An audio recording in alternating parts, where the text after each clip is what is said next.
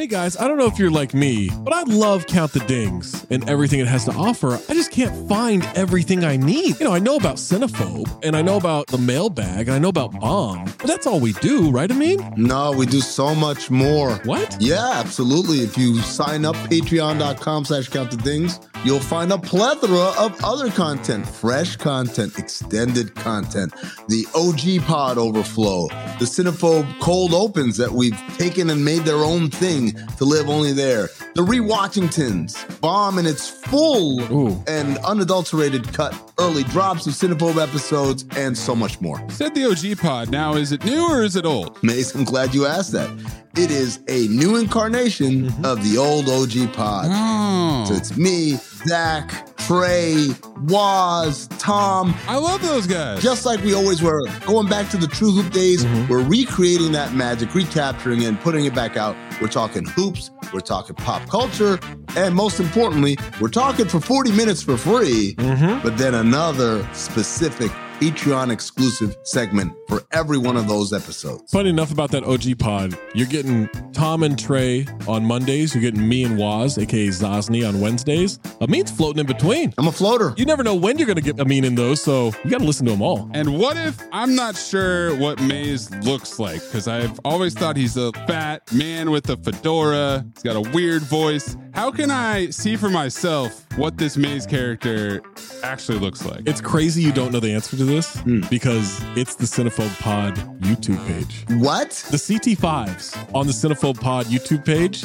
you can look at all of us. You can get all the OG pods on YouTube too, at Count the Dings 1 on YouTube, at Cinephobe Pod on YouTube, patreon.com/Count the Dings gets you everything all in one feed. You can link it to your Spotify. And now enjoy the show. Hey listener, Zach Harper here, Underdog Fantasy, the easiest place to play fantasy sports. Also, fastest growing fantasy app in the industry. Here's how it works. The Pick'em game.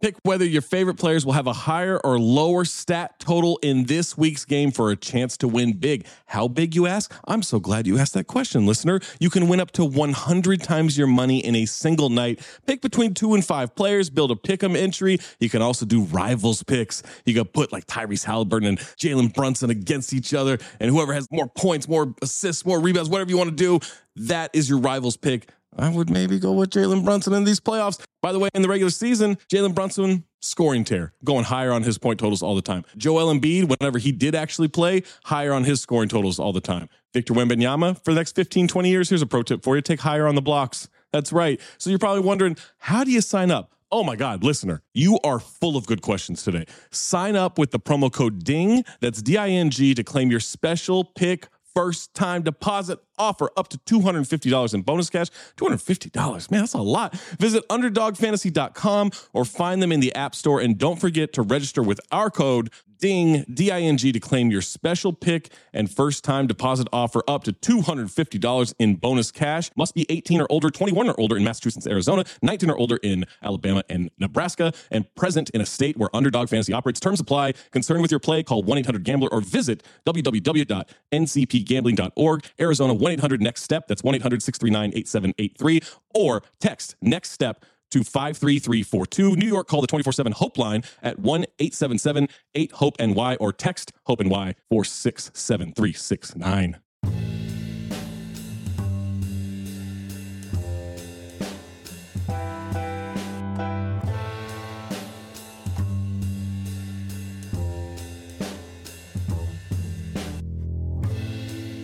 Welcome back, ladies and gentlemen, to the latest edition of the Woke Bros. Of course, I'm your co-host, Big Waz, aka Wazi Lambre. Nando is out this week with some sickness. You know, that man been globetrotting. They giving him all kinds of shit in Spain and Europe and all over the place. So he couldn't be on today. But luckily, man, we got friend of show.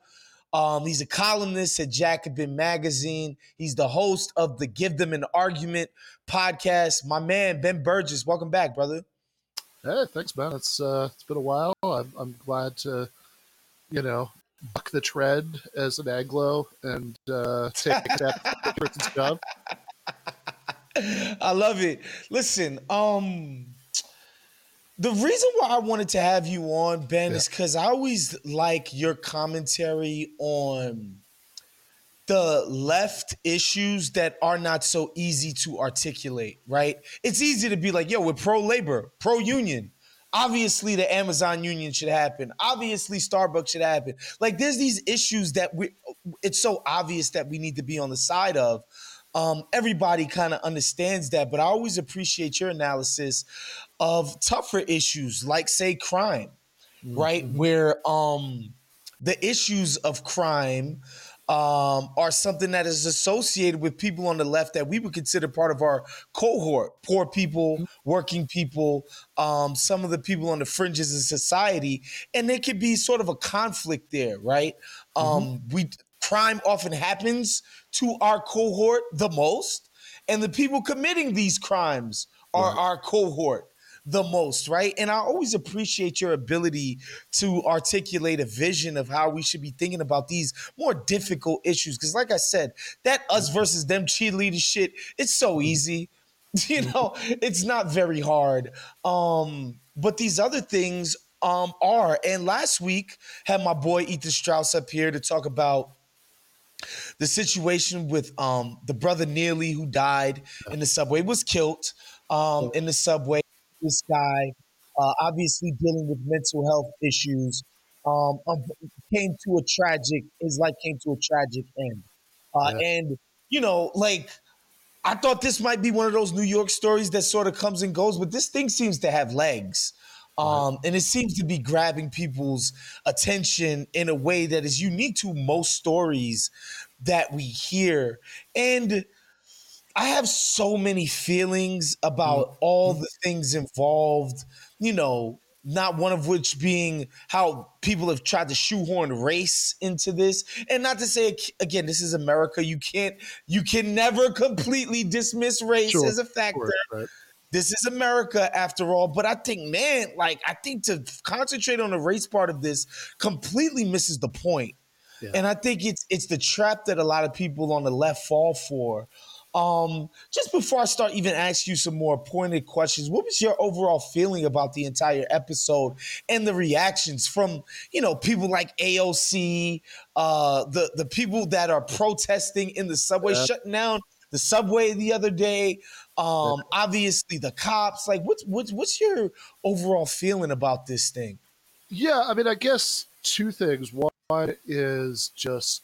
Hello, listener. Guess who's back? It's me, Anthony Mays, your favorite butcher turned podcast producer, and I'm here to talk to you about ButcherBox. ButcherBox is the most convenient way to get high quality meat and seafood that you can trust, delivered straight to your doorstep, free shipping, vacuum sealed packaging.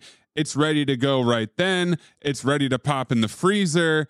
You get exclusive member deals and a variety of high quality cuts at an amazing value. Going to the grocery store can be a huge pain. You're usually in a rush at an inconvenient time. You're waiting in line at the meat counter. You're taking a number. Maybe this place doesn't have a number. You're jostling with fellow customers. You're trying to get that ribeye that you want or that nice piece of salmon. Maybe the butcher that you're dealing with has a bad attitude or something. I don't know. That was never me, I promise. But maybe it happens. ButcherBox takes all of that out of the picture. You are always prepared with meat and seafood in the freezer, and you're not going to find quality for this price anywhere else other than ButcherBox. So sign up at butcherbox.com/dings, D-I-N-G-S, and get our special deal. ButcherBox is offering our listeners a free for a year offer plus an additional $20 off. You can choose salmon, chicken breast, or steak tips free in every order for a year. Sign up today at butcherbox.com/dings and use code DINGS, D-I-N-G-S, to choose your free for a year offer plus get $20 off your first order.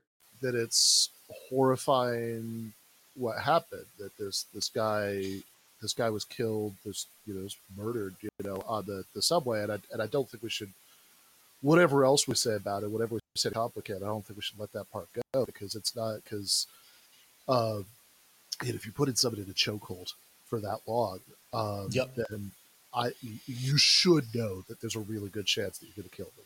Like, that's this has come up enough times before, you know, with like police incidents and all that, that like people should know that, you know, that, and so at best, it's just, you know, maybe the guy who killed him didn't know that, and he was just being completely reckless and you know, and it's manslaughter. But but you know, that's a horrifying thing, and it's a horrifying thing that everything that happens in America immediately becomes a culture war issue. But it's after it happens, and people have to take sides, and people have to own whoever they think their enemies are, which means that I have seen people, you know, mostly people on the right, you know, who have seemed to kind of justify it, you know, and that I don't think we can have like any tolerance for that at all, you know, that I don't think there's any justifying this, that, you know, you can't like somebody who doesn't, unless somebody who's not, from everything I've seen, like actually laid hands on anybody in this situation, however scary you thought they were being. I mean, like you can't do this, right? That's one thing. But then the other thing is that I think that if you just stop at that, I think you're missing a big part of what's going on here, because there is also an issue about mental illness and poverty, and people not getting the help that they desperately need. I mean, like the fact that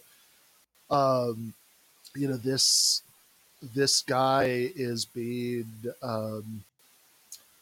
that, you know, he's been in and out of the system in various ways for a very, very long time. You know, by the time this happens, that you know, he is in that. I'm sure, you know, sometimes, you know, like I don't have any trouble believing that people actually were frightened, you know, in that moment. Yeah. Like that's the kind of thing that happens. I mean, you know, I never lived in New York, but I lived in New Jersey. I spent a lot of time on New York subways. This is not like it's the kind of thing that happens, right? That's and I think that I think there's this thing that we fall into on the left sometimes. It's really unhelpful, where we sort of say, well, like the sort of good progressive thing to do is just to like not be bothered by any of it, like and I don't think that's helpful. That was the first thing that I wanted to tackle. So I basically live on YouTube, right?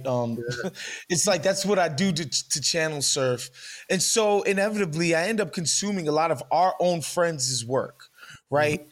And a clip from Majority Report surfaces, and Emma Vigeland, somebody who I consider a friend, especially you know, professionally and in our circles, somebody who I'm a fan of, straight up.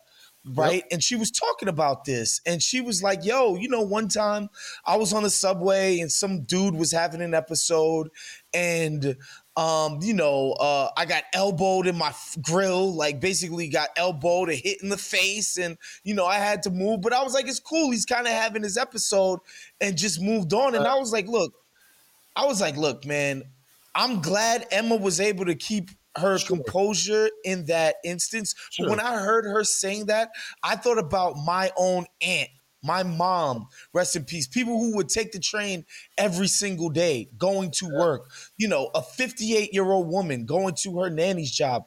I don't think she should have to be cool with getting hit in the face by a dude who's having an episode on the train. That can't be the solution, that we sort of just be like, no, this is fine and it's cool and let's move on with our day. I'm not trying to come at Emma. This is somebody I got immense love and respect for. But I was like, man, I don't know if I could ask the people in my family, specifically the women in my family, to just be like, it's possible that you might be physically assaulted on the train today, and you should be cool with that. No, I mean, definitely not. And that's the thing, like, I think where we go wrong a lot of times. And, you know, and I think, you know, I watched that clip that you're talking about, and I saw people arguing about it. And look, Emma's my friend. I think that she, I think I get what she was trying to say in that moment. But yeah, I mean, I think going to the larger subject, you know, like, I think we do this a lot. I mean, another friend of mine in that world, Anna Kasparian, had an incident where she was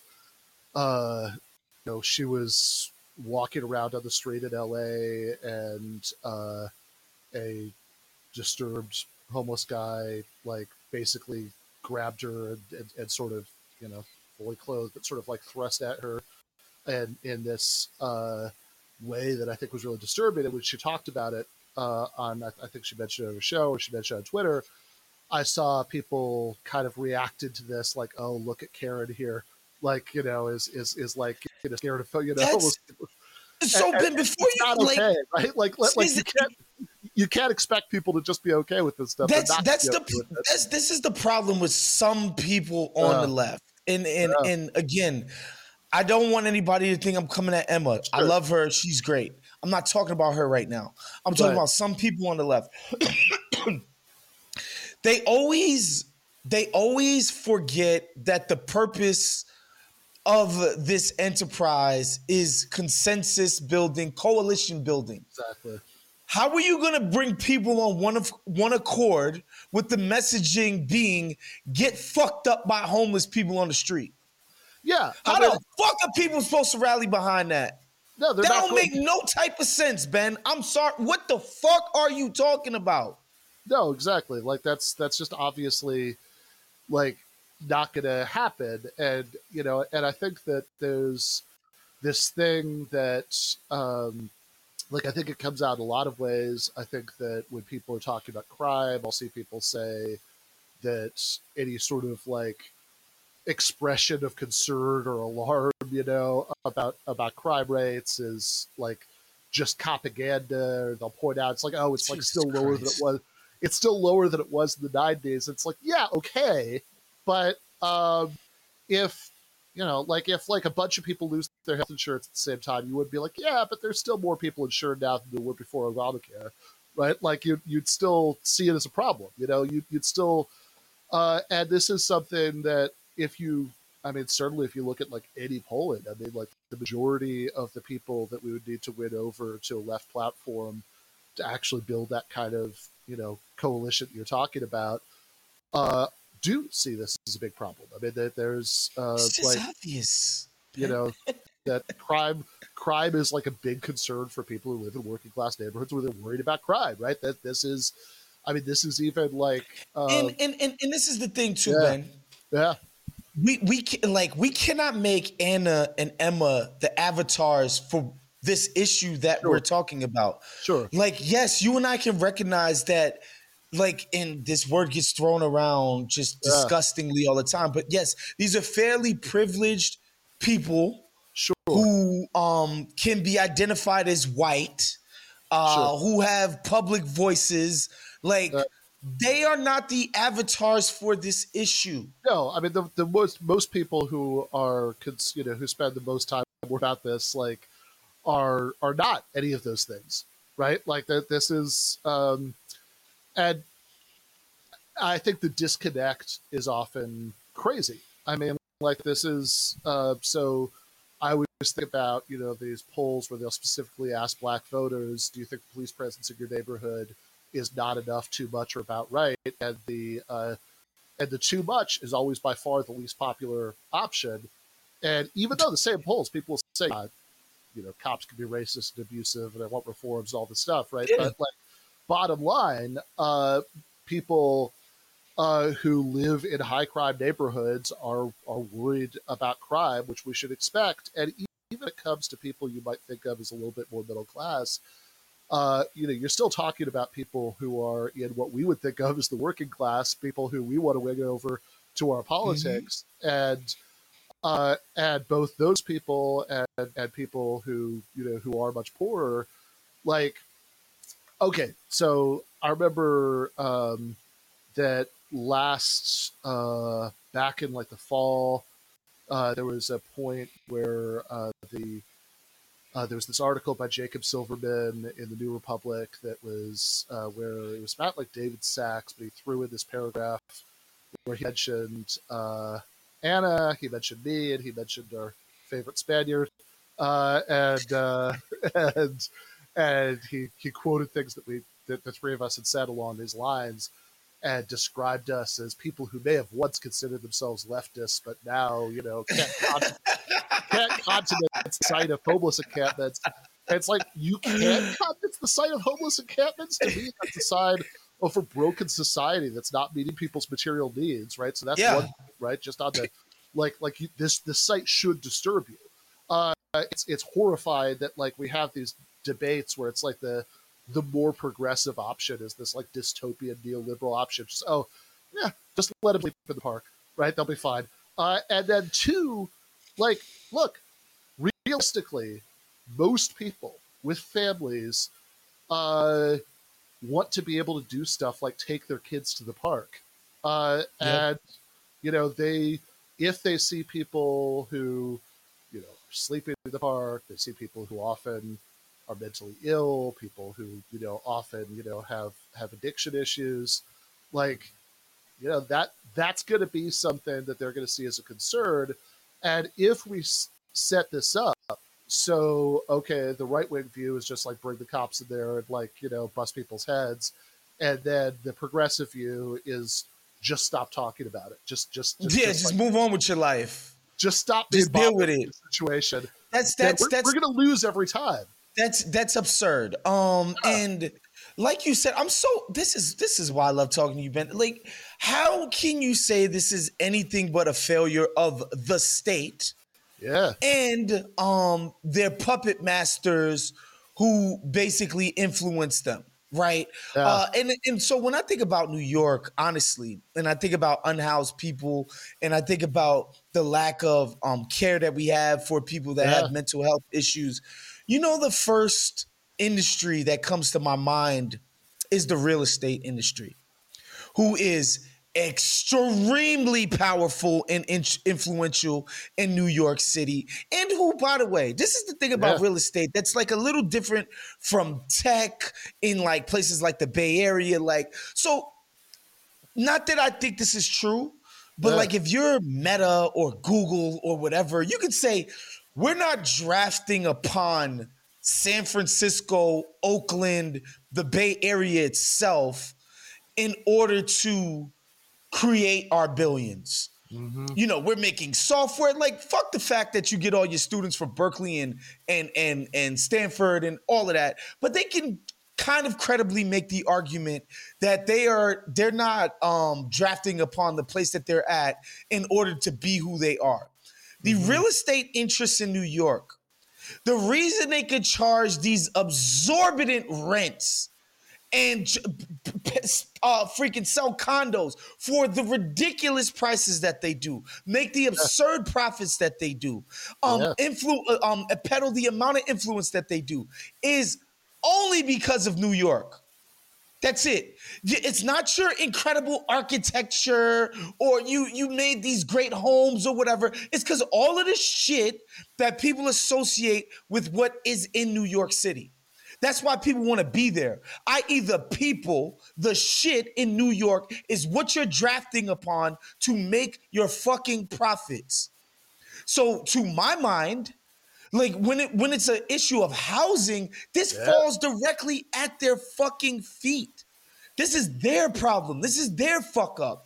And they're the ones who profit from it the most, more than anybody else. That industry that tells the mayor what to fucking do. Super duper funded by those folks. Like, so to my mind, when I see this shit on the train, I don't see this as a failure of liberals or conservatives or Democrats or Republicans. It's beyond that shit. Yeah. No, definitely. And I mean, the sort of basic thing is that, I mean, obviously, if somebody is screaming and you're scared that it might go beyond screaming, they're like acting in a way that's disturbing. Obviously, putting them in chokehold is a crazy overreaction. That's not okay. But if our response to this is, you should just just be cool, right? Like you don't have to like just don't be bothered by stuff like this. One, you're kind of accepted a really grotesque reality that like everything that, certainly everything that, I care about as a socialist. I mean, that like I want a society where everybody's material needs are met, everybody's treated equally. And if somebody doesn't have the housing they need, if somebody doesn't have the mental health, services that they need, they don't have, if they have addictions, they're not in the treatment they need, right? That's like that's a profound failure of that society. That's an injustice. And I don't want people to get used to it or be okay with it. And so that's one thing. But then the other thing is just practically, look, you're never gonna win that argument. Like if you're just trying to like shame people within a certain kind of left media sphere or left Twitter into like towing the line because they don't want to get yelled at, like, okay, that might work. But if you're trying to appeal to all those tens of millions of people that we would need to appeal to like actually have a chance of winning over a majority and taking power and doing the things that we want to do, politically. And I'm not talking about, like, as you say, it's bigger than Democrats or Republicans. I'm not talking about like which like presidential candidate gets 50% plus one of the vote. I'm talking about fundamentally realigning American politics in the way that we're going to need to if we want to even get health care, never mind any of the more radical things that you and I want. So I think that if you're going to win that kind of overwhelming majority, like you're just not going to do it that way. Like you're never going to get most working class people to just be fine. No, it's cool. You're like, your sister had like a really disturbing interaction with, with like a mentally ill guy on the subway. Just tell her to stop whining about it. Right. I mean, like that's not going to be an effective response ever. Right. Like what we need to do is to talk about how the things that we want would lead to a society where this stuff didn't happen. But here's the thing. Here's what I think the conflict arises, right? Yeah. I don't know if you saw this story. This is months ago. And it was just a caricature of the left. And this lady's walking her dog in Park Slope, Brooklyn. Some dude comes along, attacks the dog, murders the fucking dog. Yeah. They have some neighborhood watch kind of thing, and leftists or purported leftists show up and say basically the guy is fine. Who cares? Like you should basically get over the fact that a dude attacked you and killed your fucking dog on the street, right? Yeah. Whatever. Yeah. No, I saw that that there were people like in the like neighborhood Facebook group or whatever were like trying to identify the persons they could get him, and then there are people who like in the responses who want to talk about like 400 years of racism and like absurdity, the criminal justice system. And Ben, that can't be what the left. That's not the left. No, that is some lunatic fringe. That to me, that's the storm front of the left. I'm sorry. Yeah. You are insane. So this is my thing. And people could say that fringe element could call me callous or whatever. I think there are people who fell through the cracks, unfortunately, in society. And because they fell through the cracks, they have a propensity to fuck up life for people who aren't the ruling class, who aren't decision makers, who are just working and living in the society.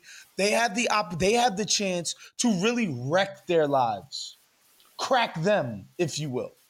I'm sorry, like the people that fell through the cracks, I hate that it happened for them, but they can't be out here killing the dogs of our people. I'm sorry. You can call me some jackbooted thug, Gestapo, whatever. I don't give a fuck. Yeah. Those people have to be dealt with. I think we need to create a system by which in the future, more and more people are being saved from falling through the cracks. That's what we need to be working on. But in the meantime, we cannot wish away these cracks.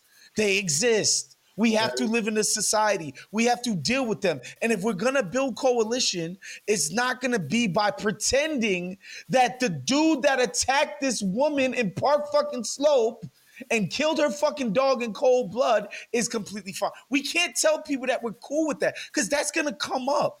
When you say, yo, man, this is what the movement's about. All right, what do you guys think about that shit that happened over there? Where the chick's dog got murdered and some people thought that was cool. You one of those people? Yeah. Fuck no. Yeah, and I never will be. I think that's very well said. You know, we want a society where fewer and fewer people fall through the cracks, but you know, you can't will away the existence of the cracks right now. I think that's exactly right.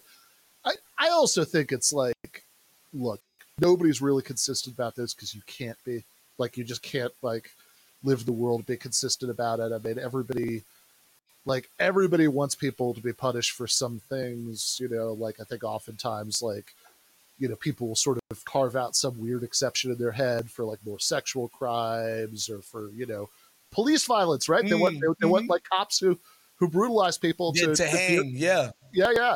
And you know, hey, so do I, but like, you know, that's come on, like what's the standard here? Like, you have to, I mean, so if somebody is, you know, I mean, if somebody's just engaged in day-to-day violence that, you know, that like destroys the lives of working class people, I mean, like that can't, you know, we can't be indifferent to that either. I mean, I think it's like there are people who will say like, oh, I'm like a, you know, prison abolitionist. I don't think anybody should ever go to prison, who are like, you know, to be that. We ain't there yet. No, that's like being like, I mean, at best, my attitude towards that is like somebody who's like a, you know, Amish person who's not really willing to fight Hitler in World War II. I can sort of admire it, but like I'm not on the same page with you, right? And I think that what we do need to talk about is, look, people, obviously, people should be on the streets. In some cases, that does mean prison. In some cases, that means mental health care, which you know, might not be voluntary. And we could also talk about how the rules are set, you know, for that, because I think there are real problems there. And also, by the way, I mean, I think that since it is a factor, you know, in a lot of the problem that we're talking about, I mean, not necessarily the case we started talking about, I don't know, but like is a problem in a lot of other cases. Also, addiction, you know, it's a lot of people don't want to hear this, but it's like, you know, if you've ever known an addict, the number of people who are addicts who will voluntarily seek help is very low, right? Like that's not going to, you know, you need a system that pushes people into treatment. And, you know, but the long-term thing that I want to focus on too is like, okay, look, we shouldn't be like, if we're going to be the crazy people who are like, oh, you're, you know, perpetuating 400 years of injustice. 400 years of slavery. If you want to, this nigga killed a dog. I'm like, yeah, exactly. Right. You don't want to be those people. But like, also, look, here's what I think we can say, which is that if we have a more reasonable society, we can have our cake and eat it too here.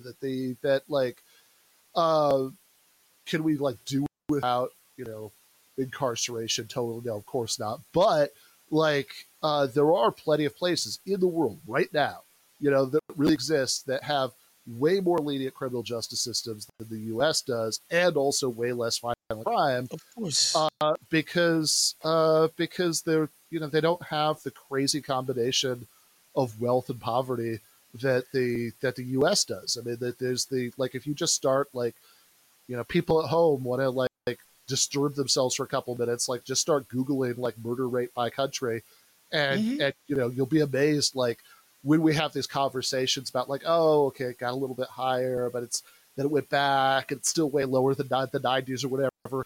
Like, the rate of violent crime in the U.S. has always been crazy, and that's the reason the rate of violent crime in the U.S. has always been crazy is that we live in a really unequal society where a lot of people are not being taken care of in a lot of ways they need to. And, you know, if you look at, you know, places like, you know, the example I always use, think about like Norway, like every once in a while, there'll be something where like an American journalist will go to Norway, they'll like look inside a prison and be like, oh my God, this looks like a dorm room. And like, even like Anders Breivik, right, the mass shooter, will eventually get out of prison because, there's only a certain number of years you can sentence people to prison for. So that's like a much more humane criminal justice system than the US, but like also it's a way, way safer country.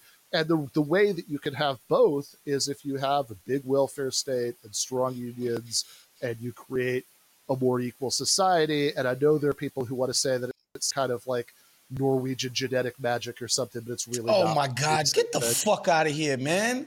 It's so stupid. It's just like if you lose a job, your life will not fall into desolation.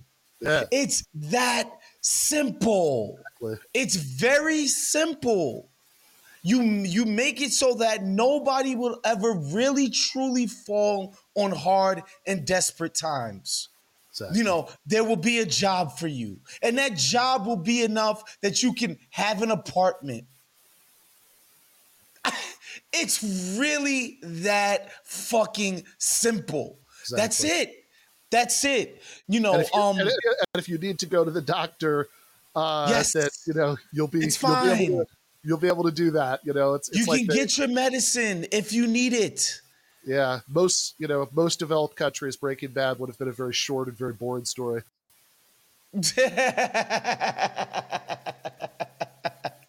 Yeah, healthcare wouldn't have been an issue. His cancer treatment would have been straight. Yeah, it's crazy. It's just crazy because I happen to have a few friends. One, I work for a Swedish company, and two, I have a lot of Swedish friends in LA. Like a few, I shouldn't say a lot.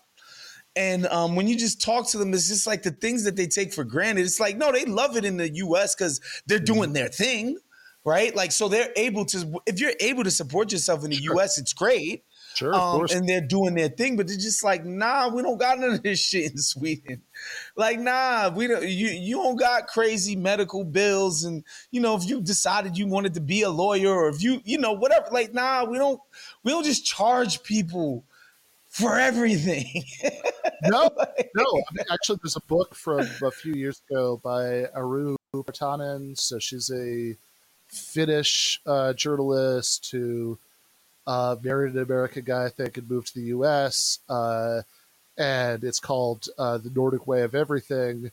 And she's not like a leftist or socialist or anything, really, right? I mean, she's just like a normal Finnish person, and she talks about just being shocked when she got to the United States by seeing what she thought of as like pre-modern relationships of dependency between workers and bosses, between like adult parents and children, that you'd have to like, because like, oh, you need your mom and dad to like pay for college,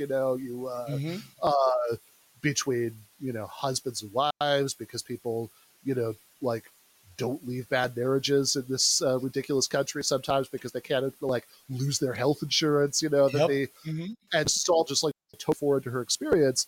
And again, the thing I'd emphasize is, there are a lot of people who want to say that that's about anything but what it's obviously about, right? That like they'll say, oh, well, those are like really different countries. You're like, okay, but like what specifically is like the difference that matters here? I remember Nathan Robinson, I think it might be in his new book, has a line where he calls he's like, it's like you might as well say the U.S. can't have these things because we don't have fjords, right? I mean, that would make about as much sense as any of the rest of this, that like, no, it's not like, oh, it's a smaller country. It's like, what? Okay, but like somehow we managed to like arrange like Medicare for old people throughout the whole country, and that's okay. But we couldn't do this. Like that's it's all silly. It's not like anybody who wants to tell themselves that it's like, oh, that it's just like that they just have such a it's just like that there's something just innately nicer about Nordic cultures. I would just say, well, take a look at their entire history up until the 20th century, and you might change, or just like watch the Northman, right? From last year, or whatever.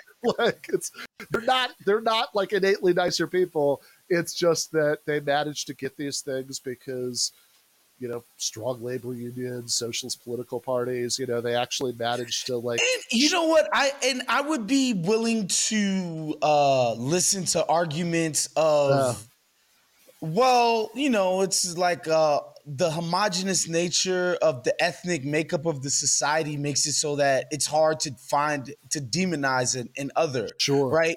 Where it's hard to be like, man, those particular kinds of Swedes don't deserve health care. Like, it's hard to make that argument when everyone is the same. I'm persuaded by that. Like, the powers that be can't, sort of propagandize the people into thinking that certain kinds of Swedes don't deserve healthcare or free school or whatever, when everybody's just Swedish in a certain type of way. And I realize how facile that is, but I don't discount the role that our racial history plays, getting people to understand the importance of implementing a different way of doing things. I'm sympathetic to that. No, to that I think concept. that's a way that, like, because when people say, "Oh, that's different because that society is totally homogenous," or whatever, it's like, okay, sometimes a lot of the stuff's a little exaggerated, but whatever. There's some truth to that. Like, okay, but I think there are two different ways of taking that. One is that, like, somehow that means that, like, it wouldn't work or something, and then the other one is what you're saying, which is that makes it easier for people to politically to, like, stop it from happening in the first place. And yeah, that's true, right? Like, it makes it easier to stop it, but, like, also, like, that's not a reason to, that's not a reason not to push for that stuff. That's a reason why that's a reason why we haven't won yet. And, that's a reason to, like, it's a reason why we haven't won. It's not a reason to quit. No, absolutely not. It sort of explains why we haven't gotten there yet, but it's definitely not like, oh yeah, there's no point because, racism. It's just stupid. I think bigger problems have been solved. For instance, slavery. I know it took like millions upon millions of deaths, but we managed to end slavery. But we did it, and even like exactly. Or even like more recently, like Jim Crow. I mean, that's right.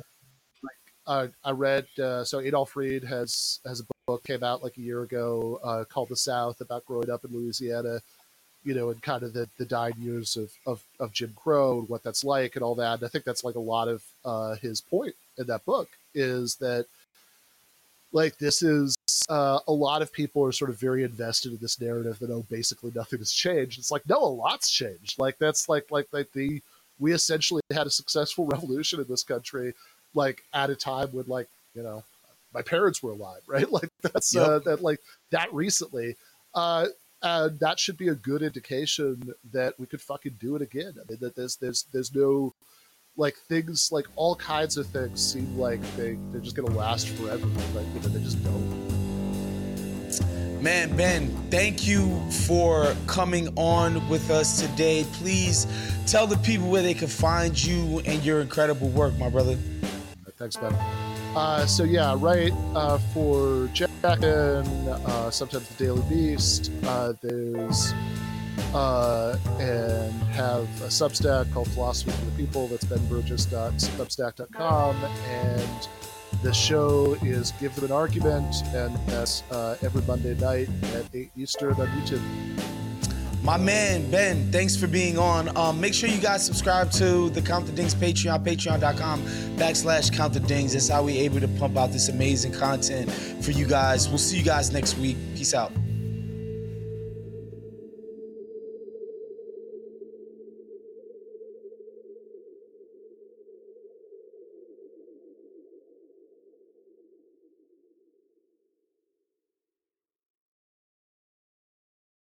Our kids have said to us since we moved to Minnesota, we are far more active than we've ever been anywhere else we've ever lived.